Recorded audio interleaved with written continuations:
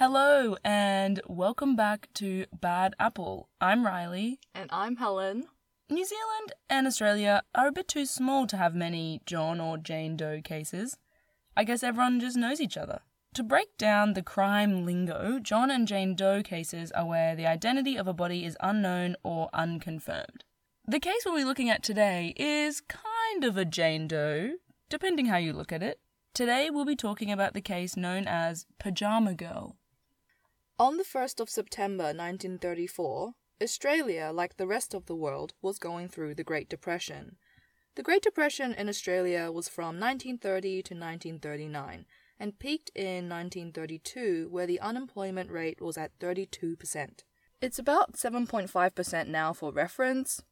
Pre-pandemic, it was about 5%.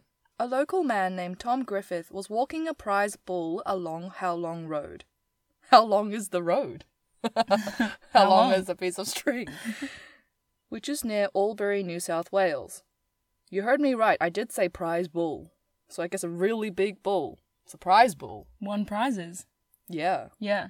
I guess that's what people did in the 30s and in the country. Walk their bull along the road. Yeah. Maybe he was like showing it off. He stays winning. Yeah. You gotta keep the prize bull in shape. That's true.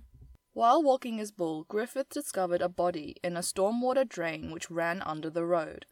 The body was slightly concealed by a Hessian grain sack and smelt strongly of kerosene, as it was also badly burnt. Kerosene is like paraffin, like lamp oil. Apparently it's also used in a lot of aviation fueling. Oh. I don't know anything about oils. Me neither. Especially the type you use in machines. But kerosene. Initial investigations revealed that the body was that of a woman in her 20s. She had a petite build and was wearing yellow silk pajamas with a Chinese dragon pattern. Her head was wrapped in a towel, which had been saturated with kerosene and set on fire, burning and deforming her face to a state where it was almost unrecognizable. Now remember, we are in Depression-era Australia, and people couldn't just afford to be buying silk clothes. So the fact that this woman was wearing yellow silk pajamas pointed towards her coming from a pretty wealthy background for the time. Her body was badly beaten, and an X-ray showed that she had a bullet in her neck.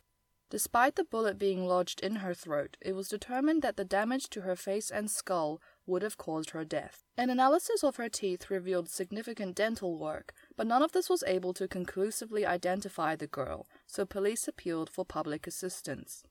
With the investigation on the way, the body was initially preserved in ice at the Albury morgue, before it was transferred to Sydney University Medical School to be placed in a bath of formalin to prevent decomposition. Police put out a sketch of this pajama girl, as well as an edited photograph of the corpse. I think this is like those photographs where they draw it so the eyes are open and retouch the skin a bit. I don't know how they were doing this in the 30s. I've seen the picture. Yeah, with her eyes open, that one. Well, they tried. I think it looks okay. Man, she doesn't look real good, but I guess... it was all given the traditional at that point. You have to draw over the photograph. You have to paint over it. Right. It's harder. Right. Didn't have Photoshop in the 30s. Now they use Photoshop. Yeah, right. They then put the body on public display in Sydney in hope of somebody identifying this mystery girl. Thousands of people came to visit her, and while the authorities hoped that somebody would be able to identify her, no one did. The year after Pajama Girl turned up, William John Mackay was appointed as the New South Wales Commissioner of Police. At this point, no one had been able to identify the badly damaged body, and the case was running into a dead end. For Mackay, apparently, the case was described as being a thorn in his side. He took on the supervision of the case in 1938 and invited Dr. Thomas Benbow into the investigation in 1939. Benbow has been described as self-styled and self-aggrandizing. So would you say that means he just has a big ego? Yeah, he's quite up himself. Yeah. He was sort of this amateur detective with an interest in forensic science. He was born in Ararat, Victoria, and had graduated from medical school in Philadelphia in 1914. The Philadelphia in the US. Mm-hmm. He had worked in various positions in England and Australia and had worked as a doctor on cruise ships too.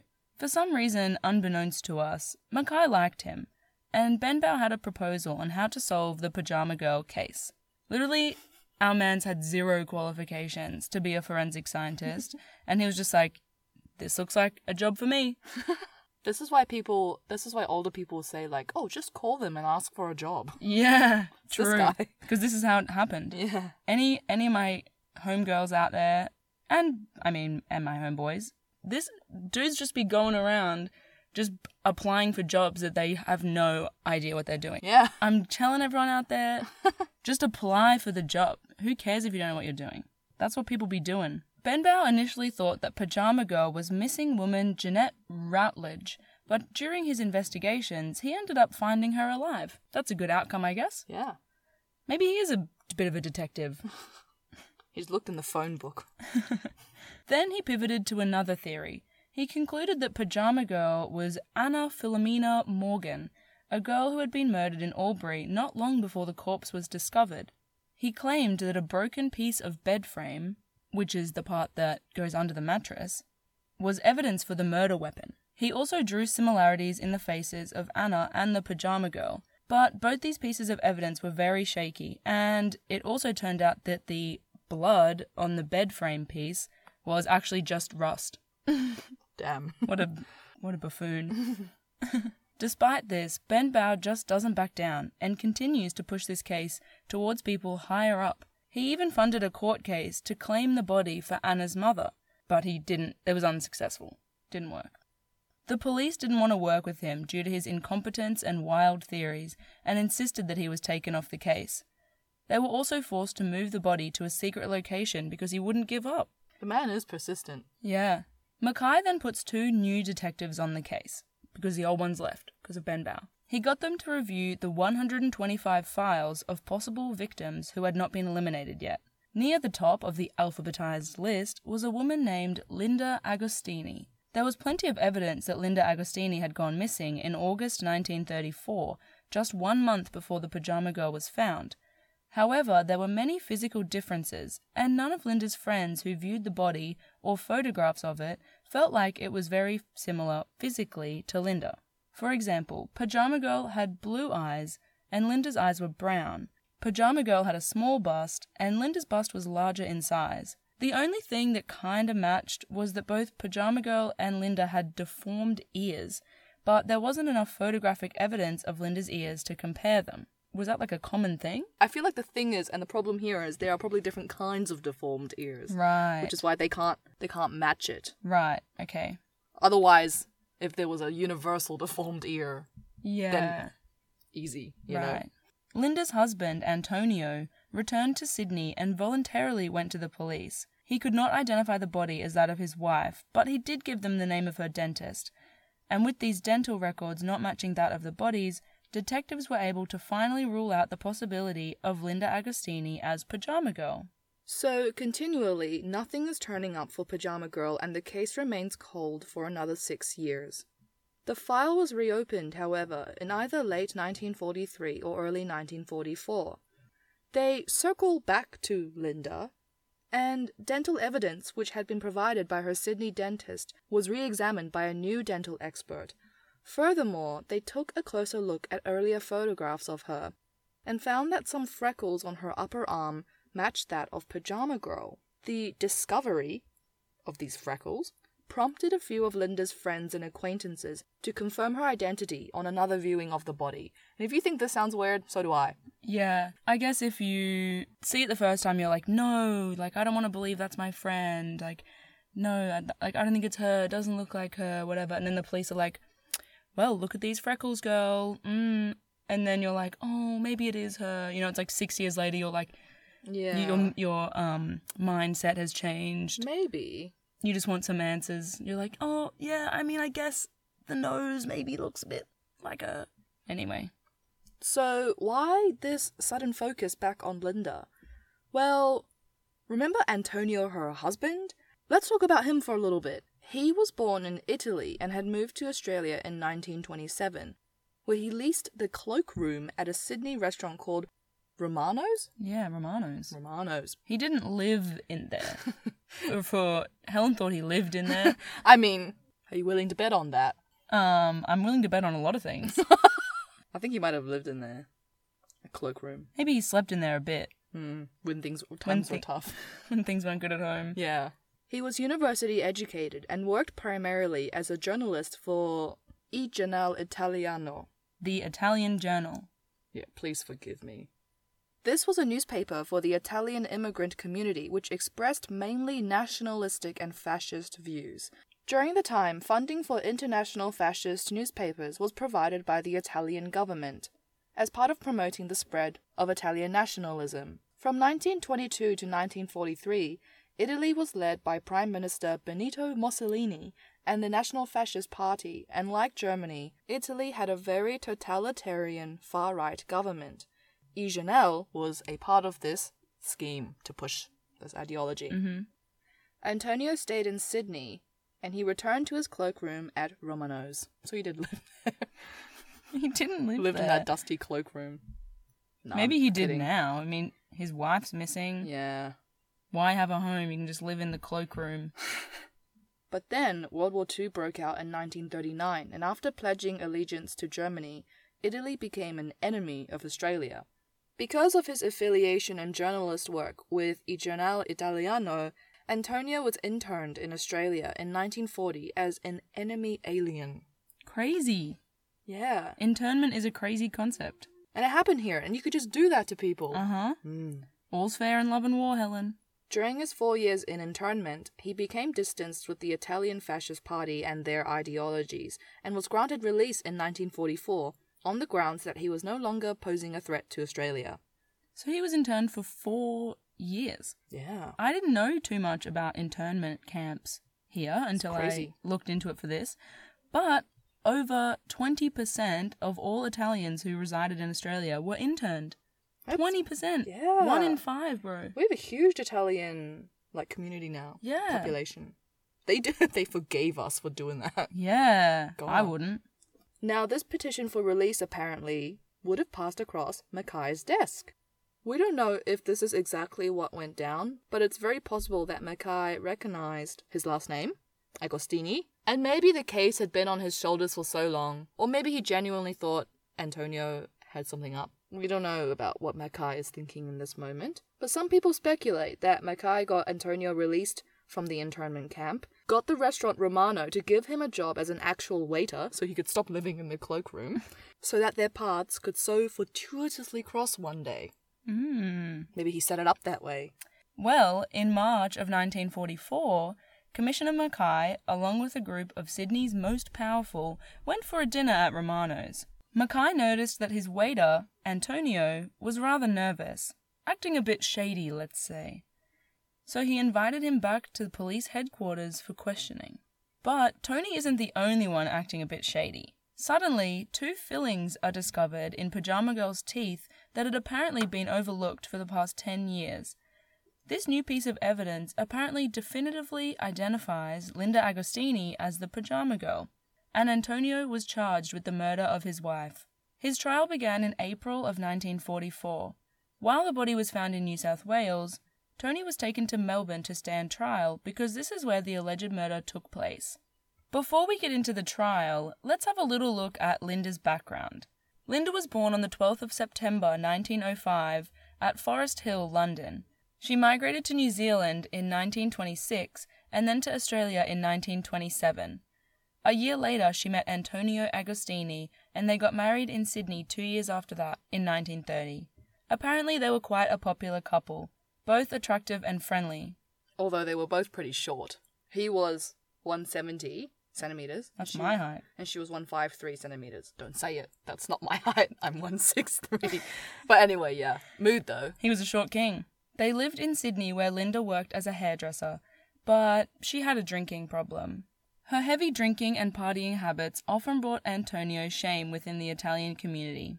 In 1933, the pair moved to Carlton in Melbourne, with Antonio stating that one of the main reasons for the move was that it was an attempt to fix Linda's drinking problem by getting her away from her friends who she drank with. However, this was apparently unsuccessful and her drinking continued. As we know, Pajama Girl's body was found a year later in 1934. Shocking that it didn't work. Yeah. It's as if she had a ongoing issue or something. Yeah, it wasn't just her friends. It was just alcohol. Yeah. It was just an addiction. What an oversight. He's like, this will work. Antonio confessed to the murder of his wife. But how reliable was his confession? Mackay testified that he'd only been with Antonio for 10 minutes before the typist arrived to record his statement, and that he in no way encouraged or pushed Antonio into confessing. However, it turns out that the actual time recorded between his arrival and the typist's arrival was almost an hour. So, nearly an hour he was with Mackay. Yep. Antonio also maintained that Mackay had told him that Pajama Girl had been identified as his wife and he was going to get arrested, but a confession to manslaughter would result in a lighter sentence. So according to Antonio, he woke up one Monday morning to find Linda threatening him with a revolver. In the struggle that followed, the gun had gone off and killed Linda. He then took the body and drove off in his car. Apparently, when he saw the lights of Albury coming up ahead, he turned off the road and found a bridge where he placed her body under. By the way, it takes like 4 hours to drive from Carlton, Melbourne to Albury, New South Wales. Also, this man is a mess. He says he turned off the road before he got to Albury, but to actually get to the location where the body was discovered, he would have had to have driven through the city. So that's not adding up. He also mentioned revolver, but the actual bullet found in her head belonged to a pistol, which is something he should have known given his prior military service. He'd spent some time in the military, Italy. He mentioned the bullet wound in her neck, but did not mention how badly beaten she was when she was found.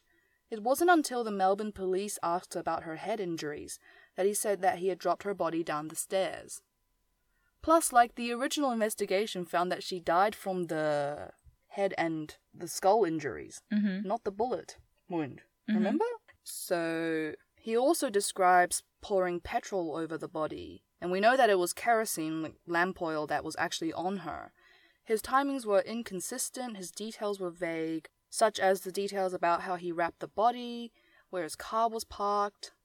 Yeah. Along with his shaky admission, the physical identification of Linda is also kind of weak. So these two fillings that they suddenly found in her teeth that took 10 years to be discovered, well, Linda's Sydney dentist unfortunately was not the type to keep good records of his client's teeth.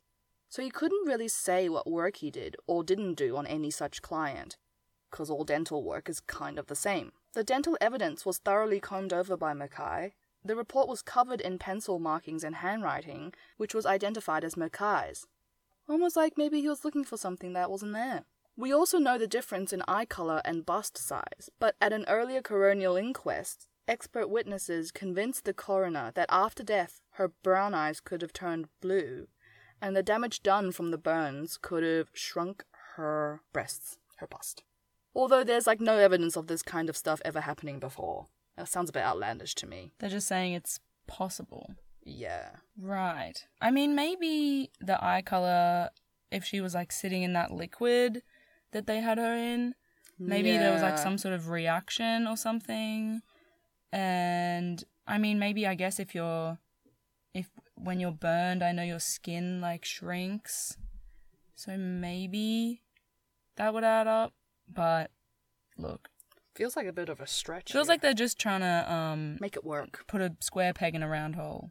They're just trying to make it fit. I guess it's also important to note Antonio was not a personality that the press would defend. As an Italian, a fascist, in that climate, the odds were against him. He was also in no position to antagonize the police, and any amount of pressure, or even the promise of a light sentence, would have been able to elicit a confession from Agostini. The media did what they do, and really stereotyped his character in line with the view towards Italian immigrants during that time. They described his testimony as halted and uneducated, even though his English was reportedly very good, and they conspired how he was hiding a violent temper under his unoffending demeanour. They would also not recognise that he had a job as a journalist.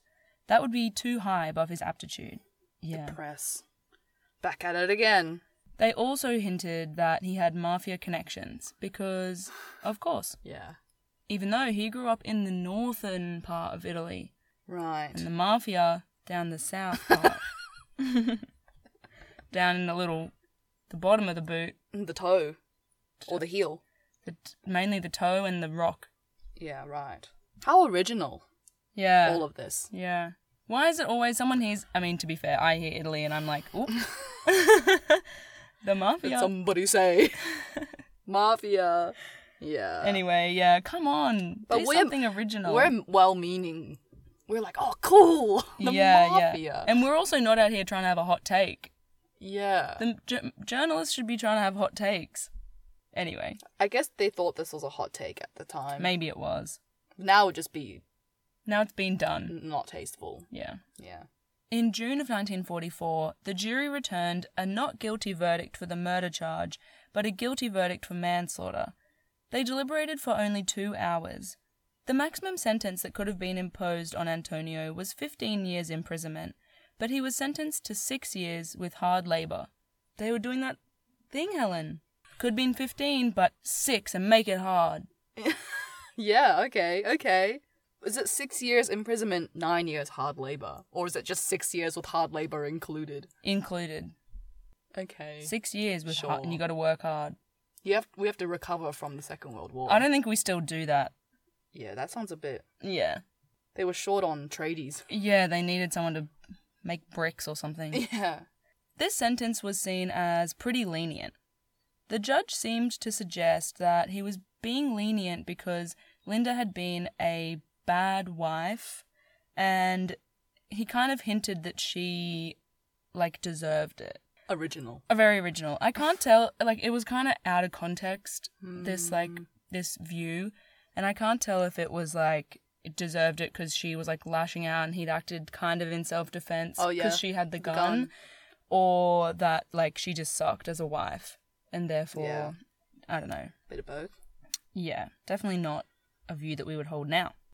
But some people suggest that Mackay had something to do with the lenient sentence, that he had promised Antonio that he would get off lightly if he just helped him get this pajama girl thing off his books. In the book, The Pajama Girl Mystery, a true story of murder, obsession, and lies, author Richard Evans suggests that this was the case. He says that at the time, the influence of the New South Wales Commissioner of Police could have easily spread to the Victorian judiciary. The trial judge could be persuaded to give a light sentence despite his own convictions. Remember, they made Antonio look pretty bad, and the short deliberation time of the jury could indicate that Mackay was in their ear as well, either through an agent that had been placed among the jury or direct instructions from Mackay himself. He just waltzed into the deliberation. He was like, listen, Yeah. manslaughter. Bye. Bye. You better. Or I'm going to get all of you. Yeah. At the 1 hour, 59-minute mark. Yeah. The doors bust open to Mackay. He's bashed up the guard outside the jury room. Barges in. Yeah. Further to this theory that Mackay had agreed to help Tony get off easily is that he was released 4 years into his 6-year sentence in 1948 under a general amnesty and was deported back to Italy, where he lived a relatively normal life. In Italy, he married a widow named Giuseppina Gassoni in 1952 at Cagliari, Sardinia, and he died there in 1969. He made it. Maybe he worked really hard. Hard labour. Yeah. He built the state library. The whole library. He built the whole of Melbourne. Amnesty. Italy was coming back into... Or do you think Australia started that negotiation? I don't really know, to be honest. I don't know what was going on. Maybe our jails were getting a bit full. Yeah. And we were like, you know what we can do? Deport some of them. Yeah, right. On the 13th of July, 1944, Pajama Girl was buried in the Preston Cemetery at the state's expense. An article that day stated that it was expected, in official circles, that friends of Mrs. Agostini would claim the right to bury the body, but as no application had been made to the Crown Law Department, the decision for burial was made. 4 journalists acted as pallbearers, as Linda had no relatives nearby. About 50 people turned up, mainly out of morbid curiosity. Bit like us. Yeah. According to The Age at the time, Reverend C. Woodhouse of Fitzroy's St. Mark's Church conducted the ceremony. As the burial service was read, one woman wept and another knitted. One woman peered into the grave with a small dog clutched in her arms. Some people said that it was like insensitive for people to turn up at her funeral just to like check it out, and not like it wasn't very respectful to her life.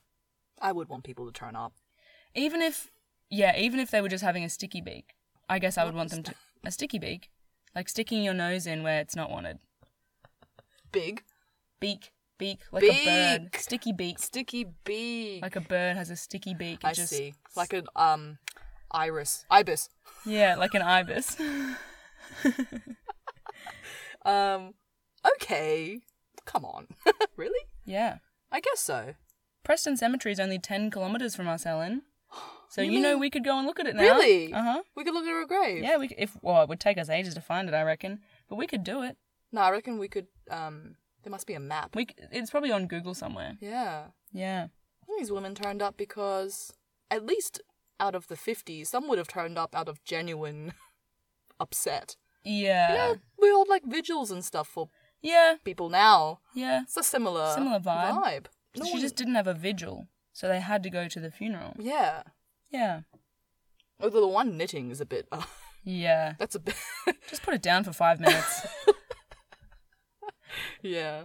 I guess the main question that lingers for me is maybe Tony did kill his wife, but was his wife Pajama Girl? Was Linda Pajama Girl? Or did he just make his story fit into what Mackay was telling him so that he could get the deal Mackay was offering and, like, get out of the country? Because he's just been interned for 4 years. If it was a deal, it definitely wasn't a bad deal to be presented with. Especially if he did kill his wife somewhere along the line. Yeah. It's kind of a good deal. I feel like his confession is so bad. Yeah. That I don't know if it was Linda Agostini. Yeah. I don't know if I buy it was Linda either. Yeah. Let us know what you guys think. Yeah. And with that, we've just about run out of Jane and John Doe cases. This is really the only one. I really wanted to do one. I was like, man, this is so cool. Like, how can people just not be identified? How do people just not know? Yeah. Like, how does that happen? No one knows them? What? I guess when there's a lot of immigration and stuff like that. Yeah. You move somewhere completely on your own with no family. Yeah. Doesn't really happen now, I guess. Records are a bit too good. Yeah. And that's all on that. Pajama Girl. We hope you enjoyed our retelling of this, I guess, slightly old tale. Yeah. Thank you so much for listening. Thank you. Enjoy the rest of your day. Enjoy the rest of your day, Helen. Hope you enjoy yours too. Thank you. I will. I'll get to see how it goes anyway. Because I'm never more than 5 meters away from you. Yeah. Fuck. Alrighty. Yeah. Bye, guys. Bye.